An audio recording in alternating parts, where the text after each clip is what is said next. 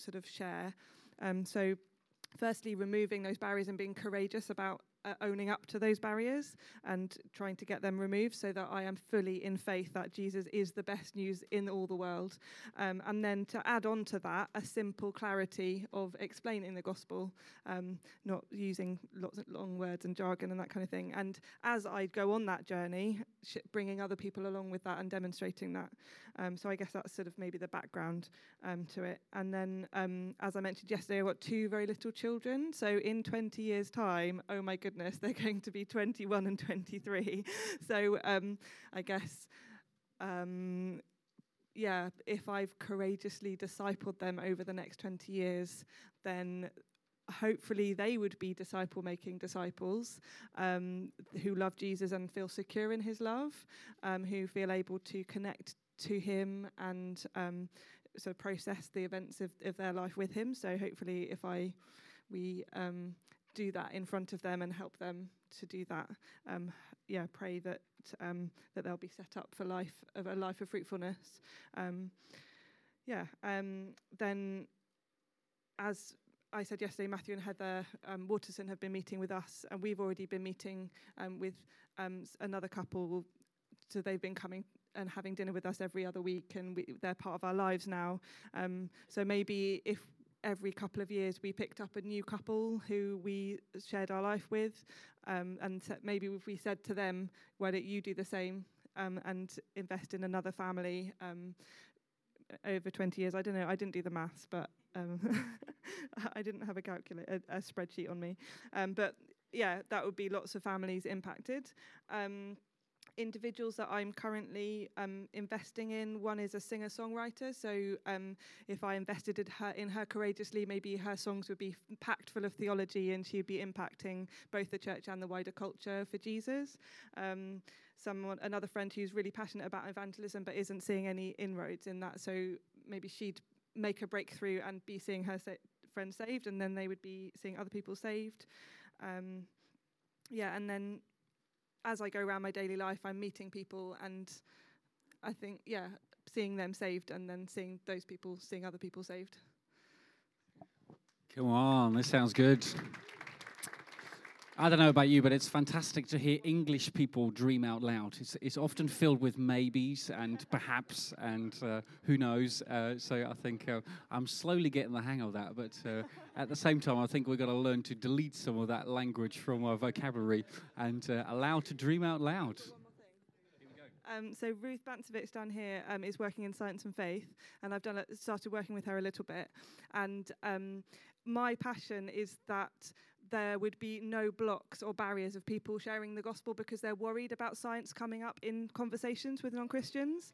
So she started working with RM churches. I've written a course for secondary schools that can be taught. And if in secondary schools children started to realise that there wasn't a conflict and that they don't have to choose between God and science, that would be amazing. And if every single person in RM churches realises that it has conflict.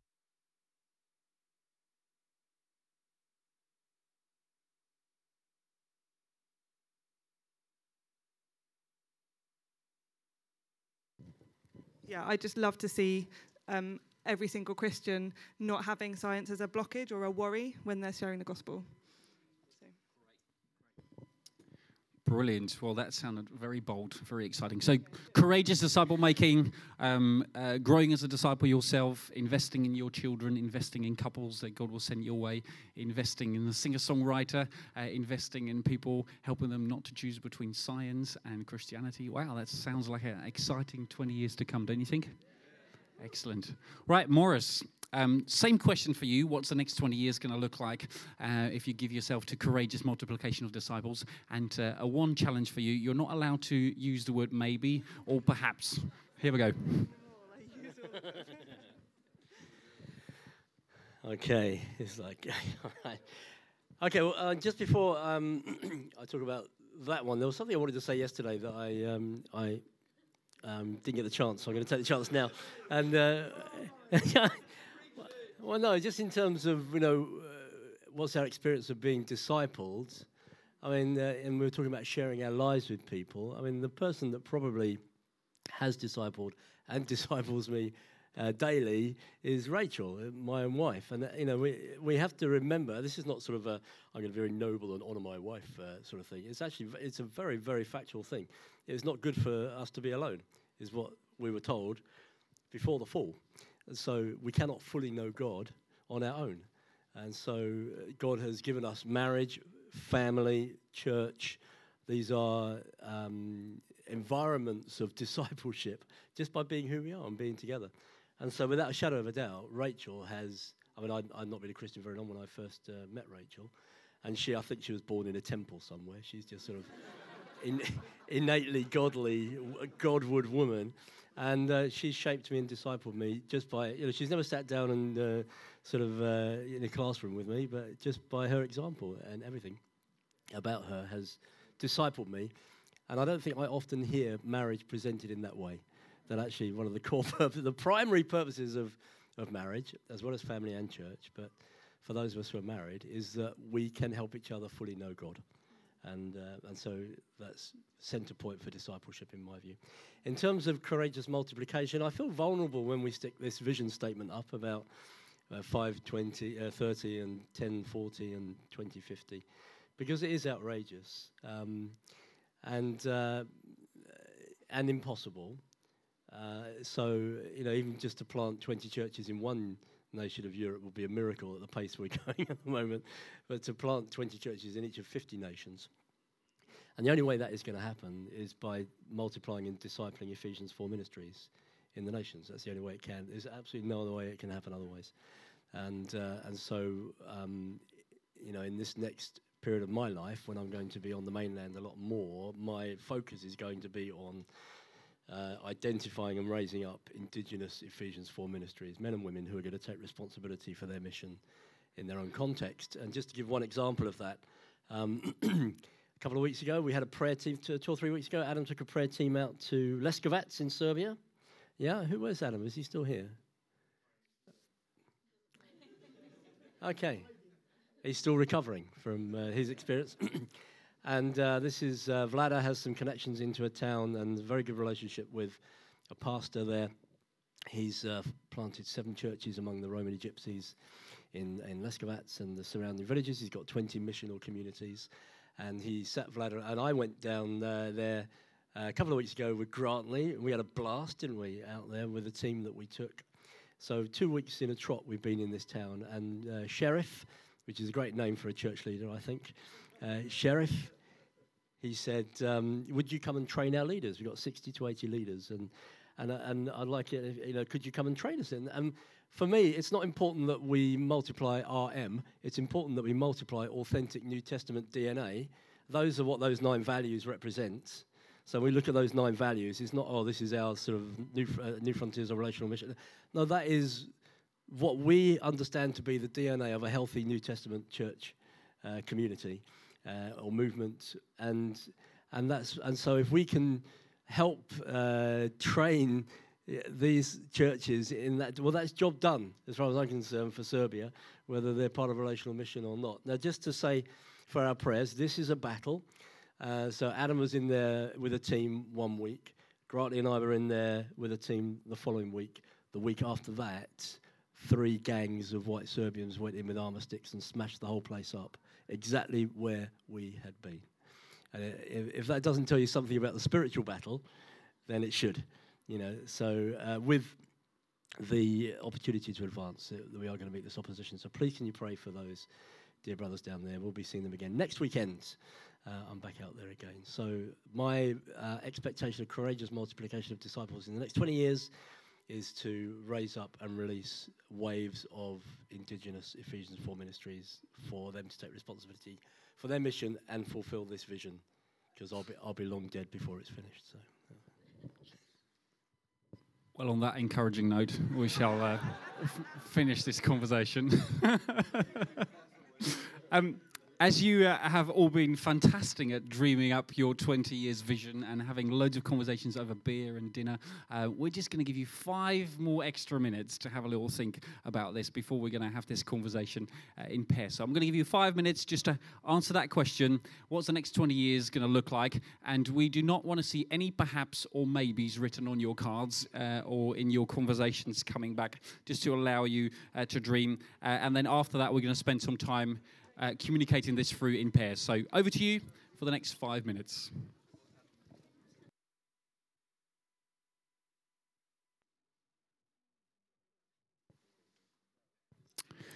Excellent. So we're going to go back into pairs, find somebody around your table to have this conversation with, ask each other what's the next 20 years going to look like if you gave yourself to courageous multiplication of disciples.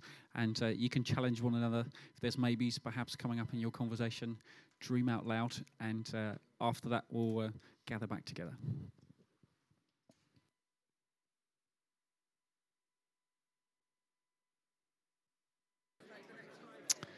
Excellent. If you want to draw your conversations to a close, or just press pause, we'll continue the same conversations. Now, when it comes to dreaming, it's quite easy to think of things that perhaps are doable.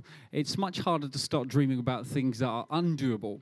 And a couple of years ago, I read a biography about Walt Disney. And I don't know, when I think about dreams, I think that's perhaps a name that really kind of stirs you. So as I start reading about his story, described how he was a young boy. He was kicked off his newspaper round for being a man without creativity and insight.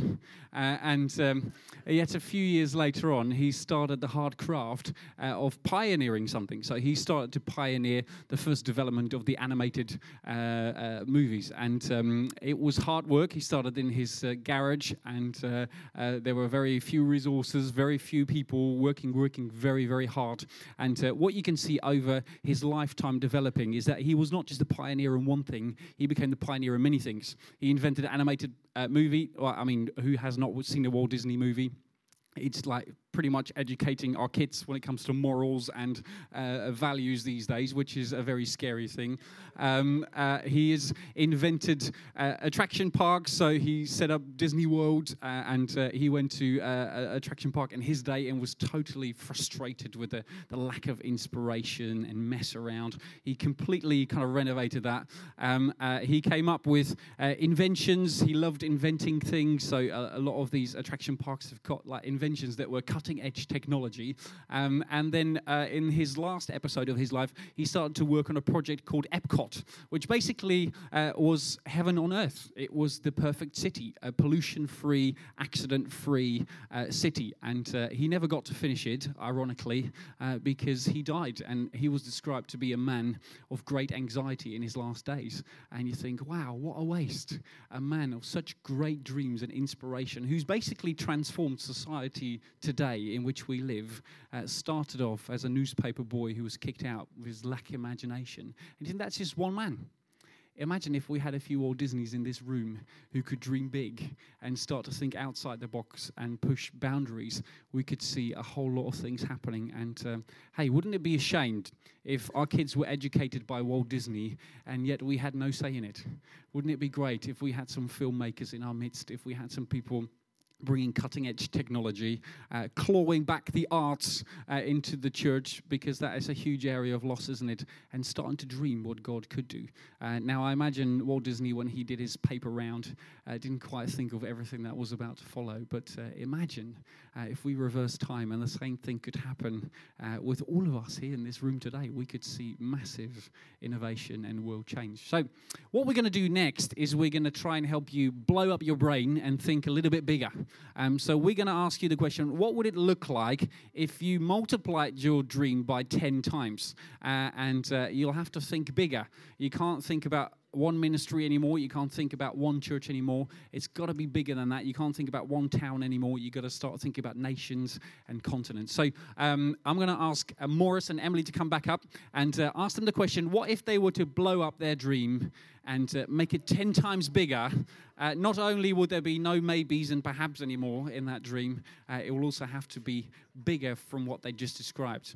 Now, Morris is just thinking, if only I'd shot it a bit lower, then I could have more easily got to that. But that's the whole point of the exercise. So, Morris, we'll start with you this time. If you were to blow up your dreams 10 times, what does that look like?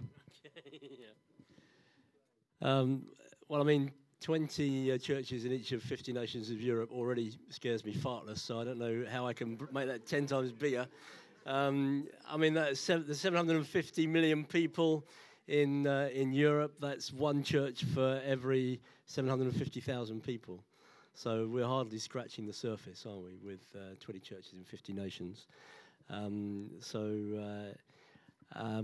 don't know, 10 times bigger will be one church for every 75,000 people, maybe? There you go, yeah. I haven't heard you say intergalactic church planting yet. So someone else had that one, didn't they? So that's all right. But, I mean, it's just raising, 10 times bigger will be 10 times as more people carrying this DNA and taking responsibility for their mission. It's just... So what's got to happen to get to that 10 times part? Because I think the end result could be 10 times bigger. Well, what's got to happen to get to that place?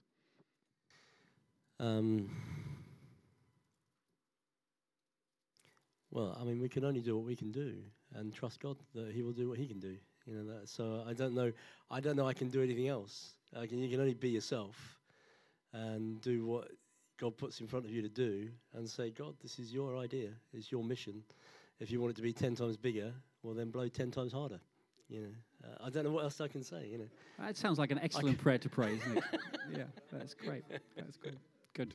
Right, Emily, we'll go over to you. So 10 times what you've described your vision for family, songwriting, reaching people with the gospel, marriages. What does that going to look like? Okay. So on the marriages front, I guess if we, not just in our personal life, but throughout our church, catalysed every single family in the church to be in each other's lives more, then that will then spill out beyond our church into the surrounding communities. So that would be more of Cambridge and Cambridgeshire impacted for being in and out of Christians' lives, and therefore more disciples. Maybe, not allowed any maybes now. We're going 10 times later. So we will have churches in all the villages around Cambridge, and as well as the city centre, because we've got lots of people in the villages around Cambridge. We're quite spread out, actually. Churches in every single village around Cambridge. Science and faith, I think 10 times bigger would be the kind of science and faith programs that could go into schools would get into mainstream education, the curriculum. So then every single school, potentially in the country, children would be learning that there isn't a conflict between science and faith. And then a whole generation would be growing up without that as a barrier to them coming to know Christ. That I don't need to worry about religion because of science thing just wouldn't even be a conversation. So how many people would be open to coming because they haven't got that narrative wired into their brain? That would be amazing. What else? Yeah, mine's blank now.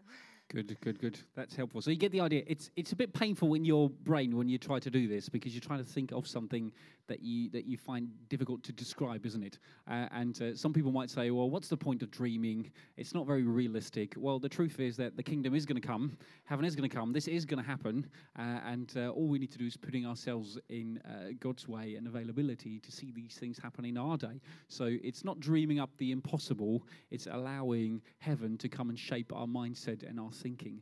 And I think when you think about reality, it's not like reality is going to disable your dreams. Actually, you're going to have to become even more creative when you think of reality and your dreams next to each other. Limitations don't stop your dreams. They actually fuel your dreams, and you're going to need even more creativity when you put that reality into your dreams. So we're going to go back around the tables. We're going to have this conversation. You can ask one another, what if you were to blow up your dreams 10 times bigger? And we're going to ask one another what that's going to look like. And if you think it's not quite looking like 10 times bigger, then you're allowed to prod one another and say, I think you might need to do a bit more dreaming. What's that going to look like? So we're going to start off doing that in pairs, and then we're going to do a bit of feedback around groups. So back in your pairs, couple of minutes. What's that dream going to look like 10 times bigger? And then we're going to go back into groups.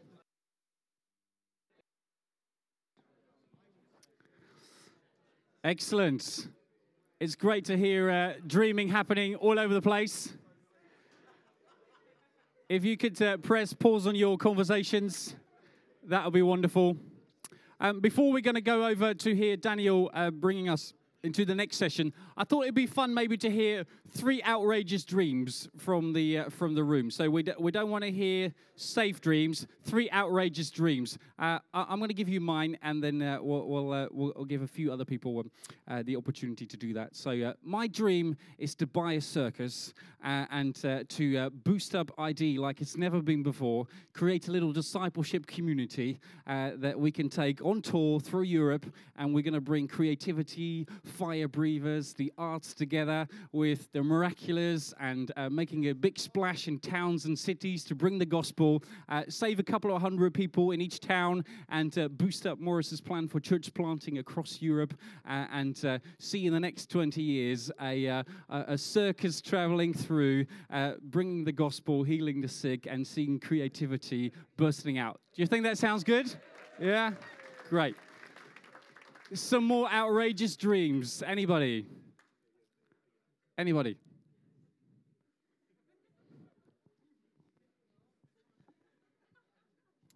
I'd like to see 1 million people praying together on an enough night in the next 20 years.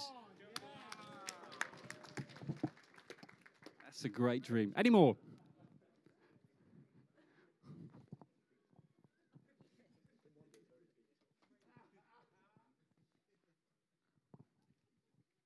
Thank you. I'm slightly regretting putting my hand up.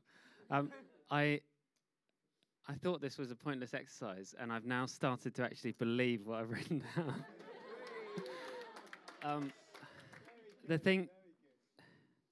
The part one was focusing on Streatham, where there's a lot of Muslims and Somalis in particular. It's the Somali capital of South London, and I meet with the imam of the mosque every week. I've done for the last 3 years, and I was excited about his conversion. And then for planting a church planting network in Somalia. And then we had to times that by 10. And I started to believe that, because back when I was 20, I went to Yemen, and my overriding feeling was the Muslim world is ripe for the gospel like pre-Reformation Europe. Because just like pre-Reformation Europe, they believe in a God who judges them and requires them to work their way to him. And they're all massively burdened and fearful of this horrible God. And Jesus came into that through Luther, and the fire spread across Europe and transformed the world. And I started to believe that within the next 20 years, that's going to happen in the Muslim world.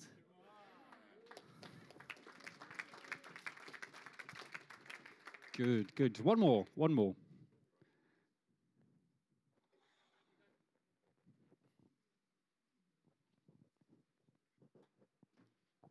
So I'd love to see the church be the answer to the problem of serious youth violence and all the problems with knife crime. I think the heart of the problem is the problem of the heart at the end of the day. It's not that young people don't have enough positive things to do. It's not even the breakdown of family, though that is a massive impact. I think they just need Jesus. So I think I would love to see youth revival come and sweep this nation and catch it up, so that the problem of serious youth crime, gang culture, knife crime, all the stuff which is getting a lot worse, just isn't a problem anymore because they're caught up with Jesus. Right, over to you, Daniel. Okay, well, in the spirit of listening to the Spirit, which we're so keen to do, aren't we?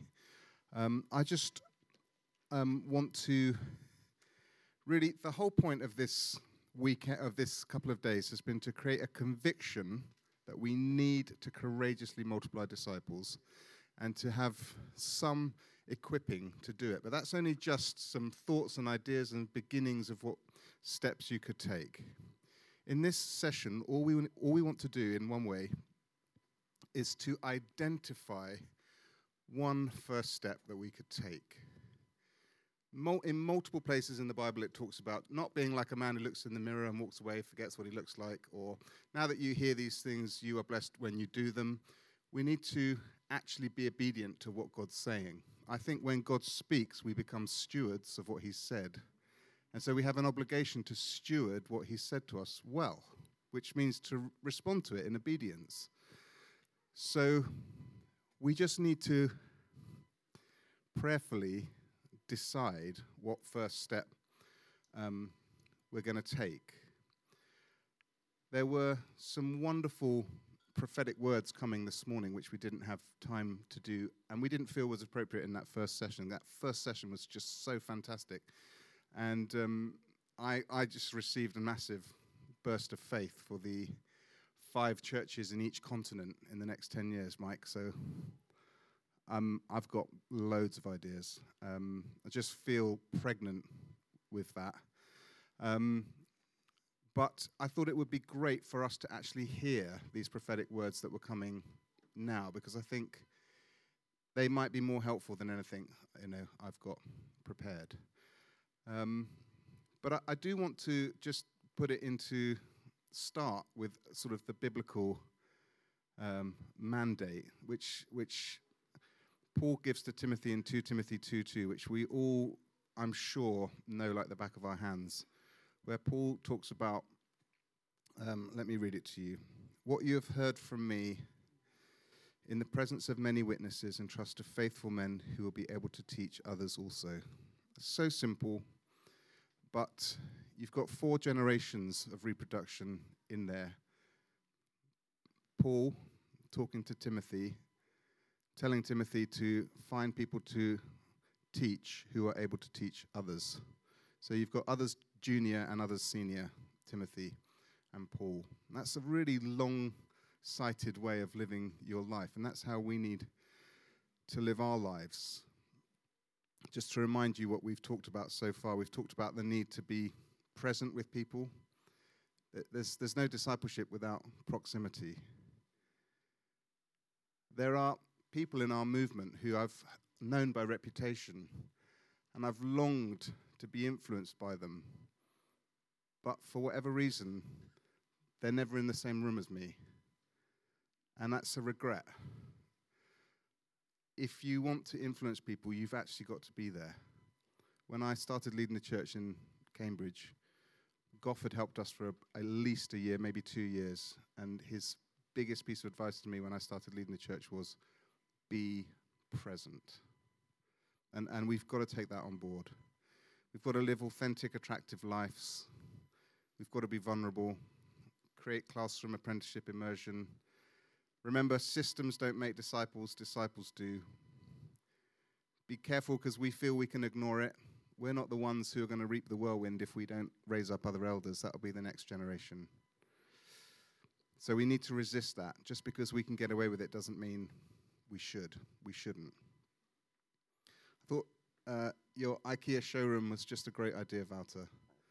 To see what it could be, what it could look like, so that when you get into the warehouse, you're willing to pay the price to build that.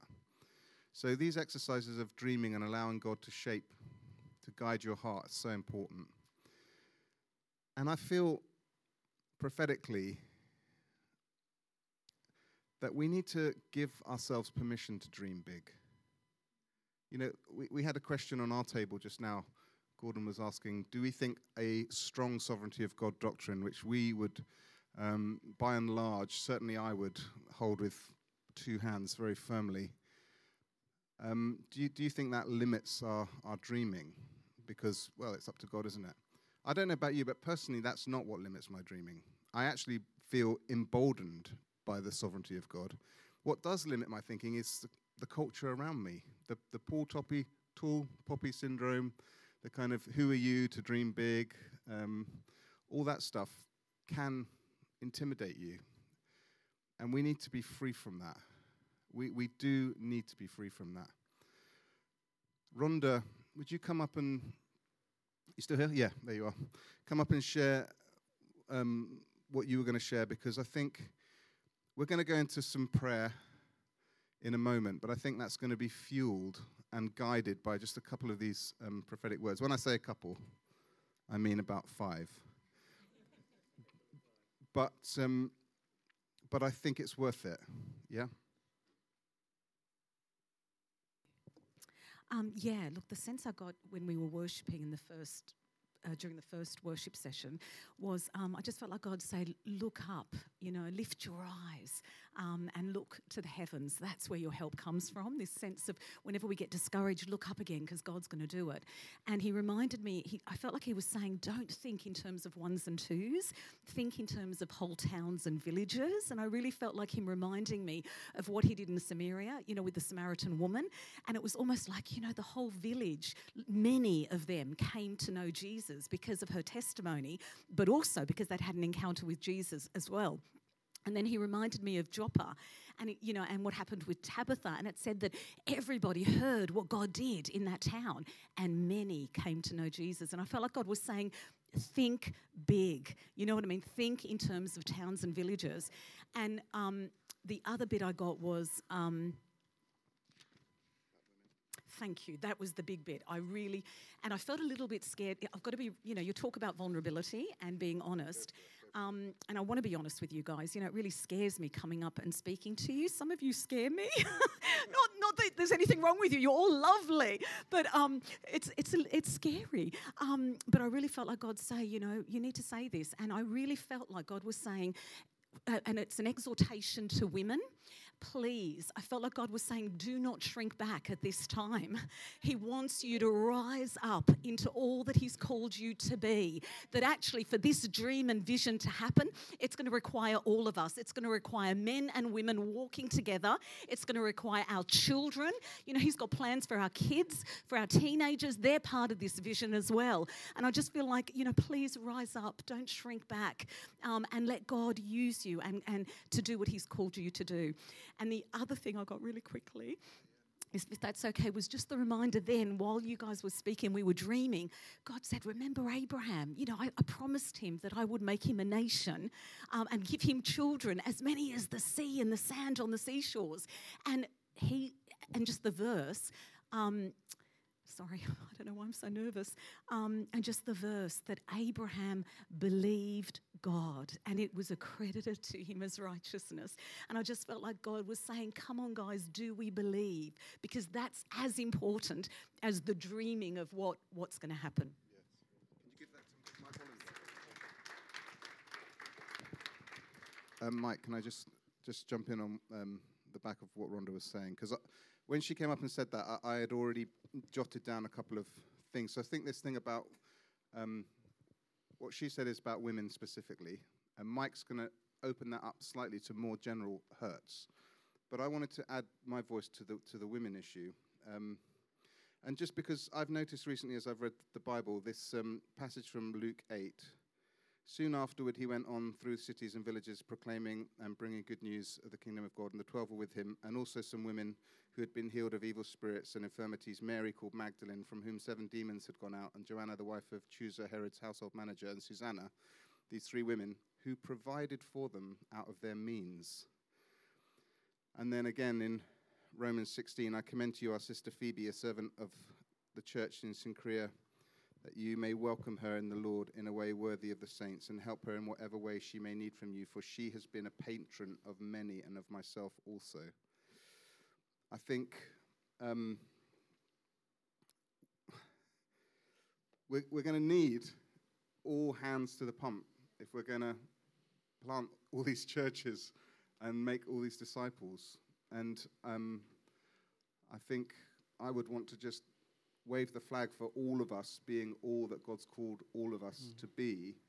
And if there's historic hurts, to not allow us for that to be an excuse, but to deal with that and to live the right side of that. And that may be the men and women issue, but it may be any number of things.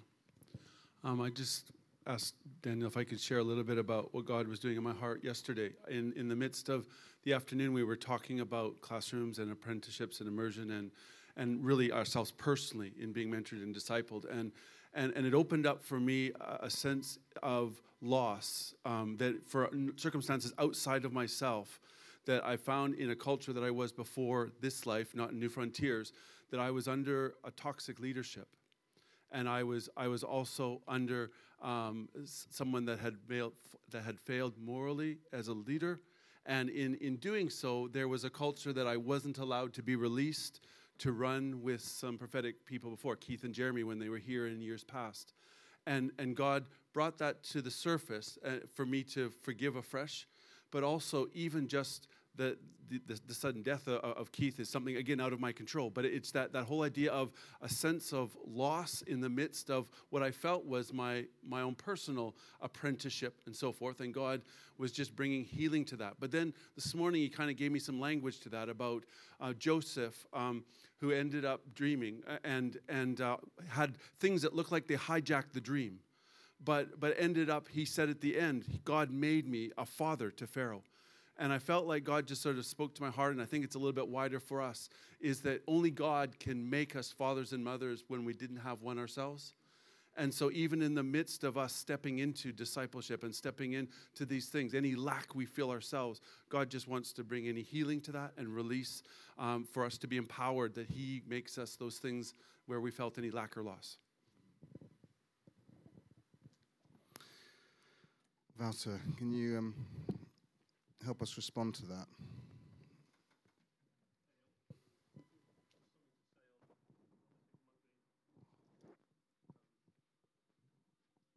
It's just a little spontaneous, but I just feel when Mike's saying that, I mean, I've probably said this to several of you before, but my father died when I was 9, right? So I got no idea really of what fatherhood naturally is like. I mean, my mother remarried later on in my teenage years, which was difficult as well, because then by that time you don't want a new person in your life of that kind. So there's all sorts of things going on there, which wonderfully God did some tremendous things in that. But the point I'm making is now I think one of the key things God has called me to be is a father.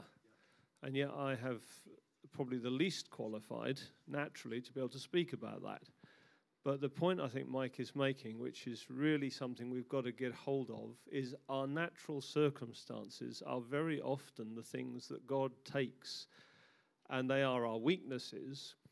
And Paul says, I will boast all the more about my weaknesses, because when I'm weak, then I'm strong.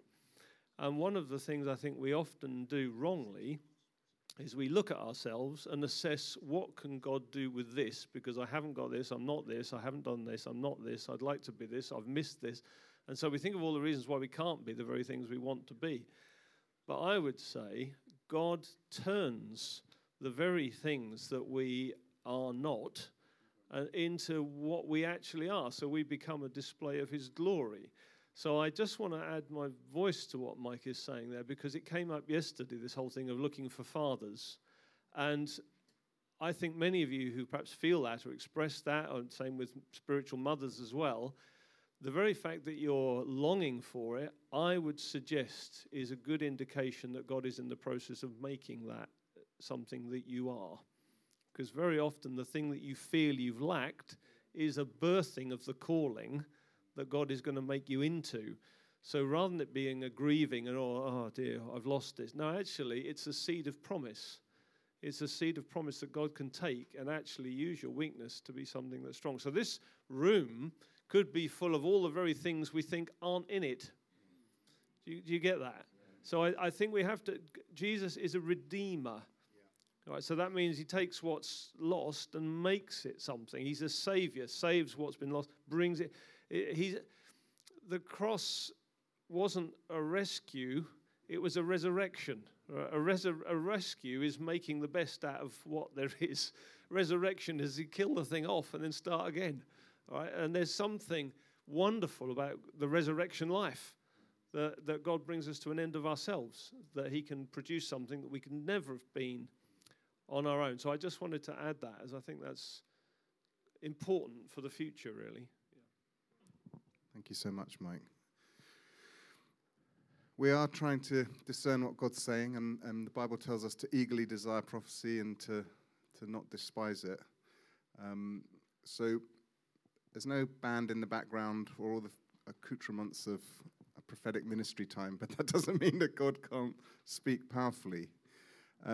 So Walter, you were going to bring something else about her, and then I wondered after that whether Jenny could share. I can't see Jenny at the moment. Oh, there you go.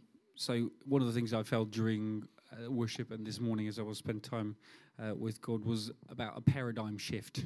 I think when Jesus walked across the earth with his disciple, most of the time the biggest hurdle that he walked into was that his disciples couldn't grasp what he had come to do. They were thinking so small that they couldn't see the bigger picture. And I think for us it's so easy to get lost in our small picture that we forget the bigger picture. And the thing that I was reminded this morning was about an episode from World War II, so the Battle of the Bulge. So after D-Day happened, the Allied forces had found the beachhead broken into Europe, and you can see massive acceleration, and all they were thinking about was offense. They were thinking about pushing forward, and then very unexpectedly the Germans pushed back. They were trying to get the harbour of Antwerp back, and they pushed in, trying to split the Allied forces, tried to surround them. And if you were at that season, in that place, what was happening was the overall war was being won, but very severe losses were happening on the ground. And the Allied forces were driven back, and there was a few strongholds along the way where they're fighting fiercely, and all they could do was stand their ground. There was no advance, there was no movement, but by standing their ground, they stopped the Germans pressing through, dividing the armies, and actually by standing their ground, that was what depleted the enemy's forces, and in the end, that's where, after that, the counter-offense could come from. And I just kind of felt that sense of loss. Maybe you're in a place where you feel we're not pressing ahead, we're just clinging on for dear life. We're trying to keep standing.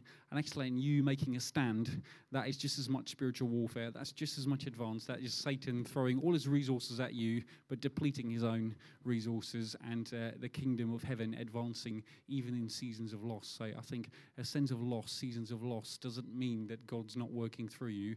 It just means that you need to keep the big picture in mind and seeing how the big battle is overall won, to gain perspective and encouragement for the small battles that we face day to day.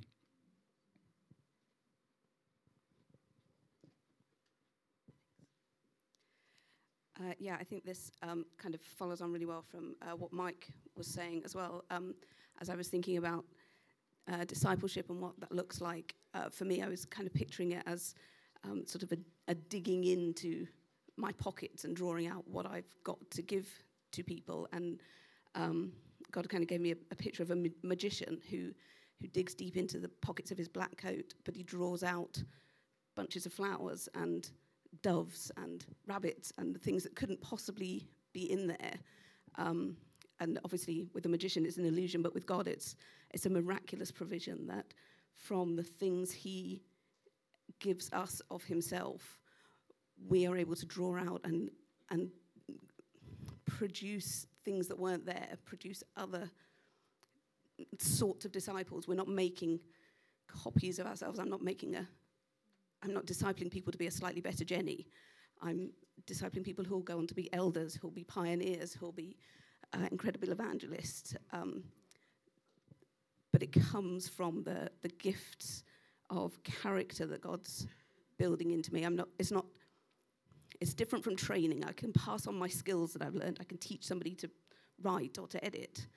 I can't teach somebody to be an elder out of my own skills, but I can out of the character that God's put into me. And then that's also terrifying because when I realize that people are looking to me and this fruit that I will be sending out into the world is looking to me for its character, that just drives me back to God. And I think the lesson I've learned from that is I need to be digging in deeper to the character of God so that I've got something to offer people that as I dig into the pockets, there's something there to create beauty and life and flourishing.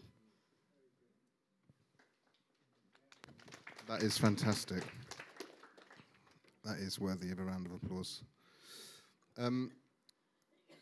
Wouter's going to get us to pray for one another in a second.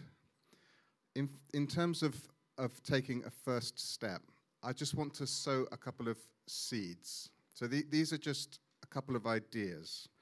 The first would be to share your life. You don't have to add to your life. You can just do the things that you're already doing in a way that helps other people. You have meals every day, have meals with other people. You might be preparing sermons, do that with other people. You might be traveling, do that with other people. These aren't new slots in your diary. They're just ways where you're sharing what's already happening with other people. Here's a maybe counterintuitive idea. If there's a scale from least mature to most mature in your church, what we've done as a church, and this may not be right, but what we've decided to do is to invest in the most mature, with the hope that we can recruit those people to the disciple-making cause, and so then you've got a stronger team to disciple the rest. And secondly, because probably they're the lowest hanging fruit, and so you can make the most progress with them. So we've actually thrown our disciple-making efforts mainly at the most mature end. And we preach as if people have read their Bible all week. We pray as if people are praying all the time. We talk about giving as if they're giving generously. We try to pitch it to the people who are the people of peace, on whom is the greatest grace, and who are getting it in the hope that others will grow into that. That's not the only way of doing it, but it's just a thought. Okay, Wouter.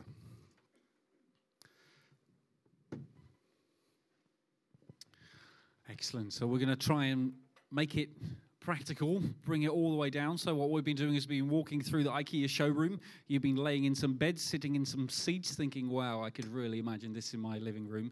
And now we're going to go down to the basement. We're going to go get out the flat packs, the Allen keys, to start doing the hard work of putting it together. Now, unless you've seen this beautiful picture, you're going to be very quickly discouraged. But once we've seen this big picture, we don't mind starting to get out the screws and the bits and start trying to work out how this fits together, and the impossible tasks of reading flat pack instructions and all those sort of things. So we're going to work down towards what is one thing that needs to start to happen today and tomorrow for you to start to get your hands onto the dream over the next 20 years. So on your tables, you will see a little pocket with Allen keys. Just to remind you, we have not traveled to IKEA and nicked them. We have honestly bought them online.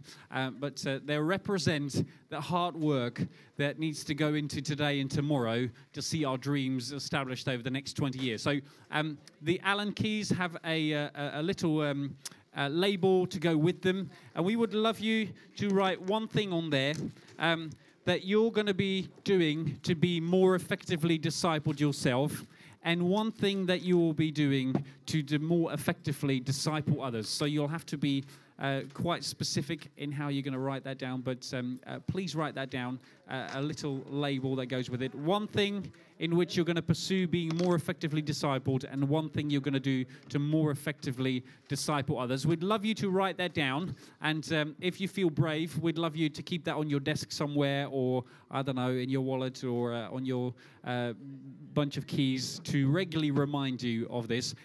After you've written that down, the one thing, what we're going to do is break out into groups, and we're going to pray for each other, our big dreams and the specific things that God has called us to right now. So over to you, just a few minutes to write that down, and then we're going to do some ministry, praying over one another, prophesy over one another in our groups.